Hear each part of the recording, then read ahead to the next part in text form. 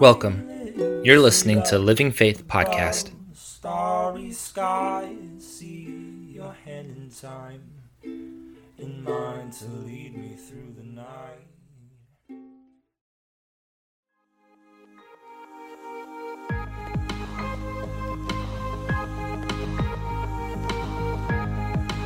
Hello and welcome. Thank you for joining me. In previous sessions, I spoke about Jesus' credentials and his three invitations as recorded in Matthew 11. To all the weary and heavy burden, Jesus offers, "Come to me, take my yoke upon you, and let me teach you." Each of these are divinely beneficial to everyone who accepts them. In concluding that segment, I asked a couple of questions. One, how do we accept Jesus' invitations? And two, what can we expect when we do? I'll address that second question in the next video. But for this session, I want to ask these questions. What does it look like when people respond to Jesus? What things happen in us as we move closer to him? And how do I accept the divine internship that he offers? Now, I believe that there are 5 reactions that must take place inside us as we accept Jesus' invitations. We must believe, desire, confess, worship, and surrender. At the conclusion, I want you to know this. At the end of this video, I'm going to invite you to pray. I'm going to invite you to apply what we talk about and have a time of communication with God in prayer. So get your mindset ready for that even now. Now, those who accept Jesus' invitations first have to believe. I know that sounds overly simple, but before there's any response on our part, we've got to believe that God is interested in us and that he promises in his word is true for us. In Hebrews 11:6, it's impossible to please God without faith. Anyone who wants to come to him must believe that God exists and that he rewards those who sincerely seek him. Faith, belief, it's got to be personal. I must have faith that his promises are available for me. When responding to God, my first internal reaction's got to be, this is real and it's for me. Now, after belief, there needs to be desire. As we just saw in Hebrews 11, he rewards those who sincerely seek him. Now, the only way to receive anything from God is to desire it. I have to want it. Remember, he's humble and gentle. He doesn't force himself on anyone. More than being curious or merely interested, we must sincerely desire. There's got to be something that says, I have got to have what God has for me. Now, when a person moves to partner with Jesus, to be yoked with him and follow his leading, that person has to confess that her previous direction was imperfect. To follow in Jesus' direction, I change my own direction. When accepting his invitation, I'm being yoked to him. It's not that he is being yoked to me. So when agreeing to Jesus' gracious offer, we confess that our previous life wasn't all that it could be. We confess we've made mistakes, we've got faults, and we are anxious to partner with him. In biblical terminology, this is known as repentance.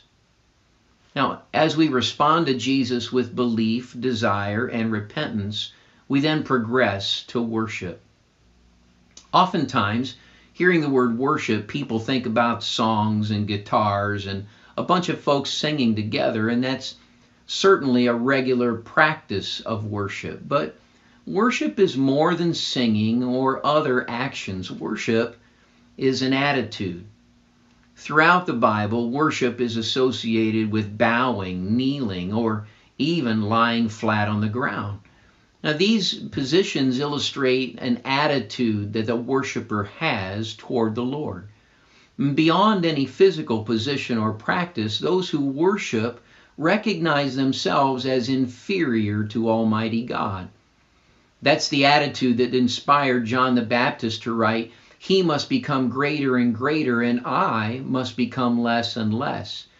He has come from above and is greater than anyone else. We are of the earth, and we speak of earthly things, but he has come from heaven and is greater than anyone else. Worship, that's the attitude that caused the angels in Isaiah's vision to proclaim, "Holy, holy, holy is the Lord of heaven's armies. The whole earth is filled with his glory." And that's the attitude of the heavenly elders recorded in Revelation. "You are worthy, O Lord our God, to receive glory and honor and power, for you created all things, and they exist because you created what you pleased." You know, as we approach Jesus in worship, we focus on his greatness in relation to our not so greatness. In this attitude, we respond to Jesus' invitation with words like these. "Jesus, you are wonderful. You are awesome. You are loving and kind and merciful.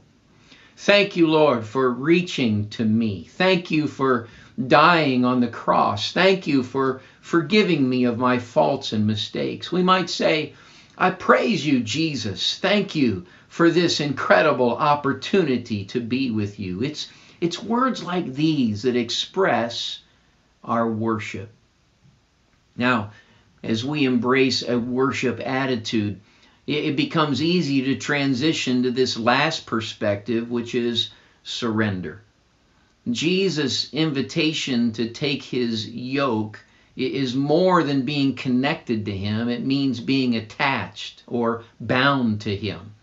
When accepting Jesus' invitation, we're confessing, "I turn myself over to you. I'm yielding my will, my determination to you. I surrender to you." Figuratively, we're bowing our heads and allowing his yoke to be fitted to our lives. When we do so, we might pray as the songwriter penned, "All to Jesus I surrender. All to him I freely give. I will ever love and trust him, in his presence daily live. I surrender all. I surrender all. All to thee, my blessed Savior, I surrender all." In those thoughts, with those perspectives, it feels like an attitude and a time for prayer. And I'm inviting you right now, as this video concludes, to walk through belief, desire, confession, worship, and surrender. Have a conversation with God. Open yourself to receiving the invitations that he's extended. Let's see what God will do in every life as we talk to him from these perspectives.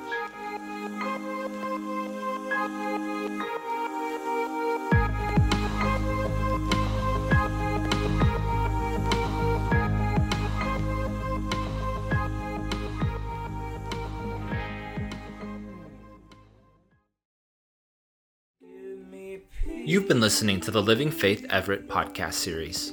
Tune in next week for the next part of this series, or join us online at livingfaithministries.church.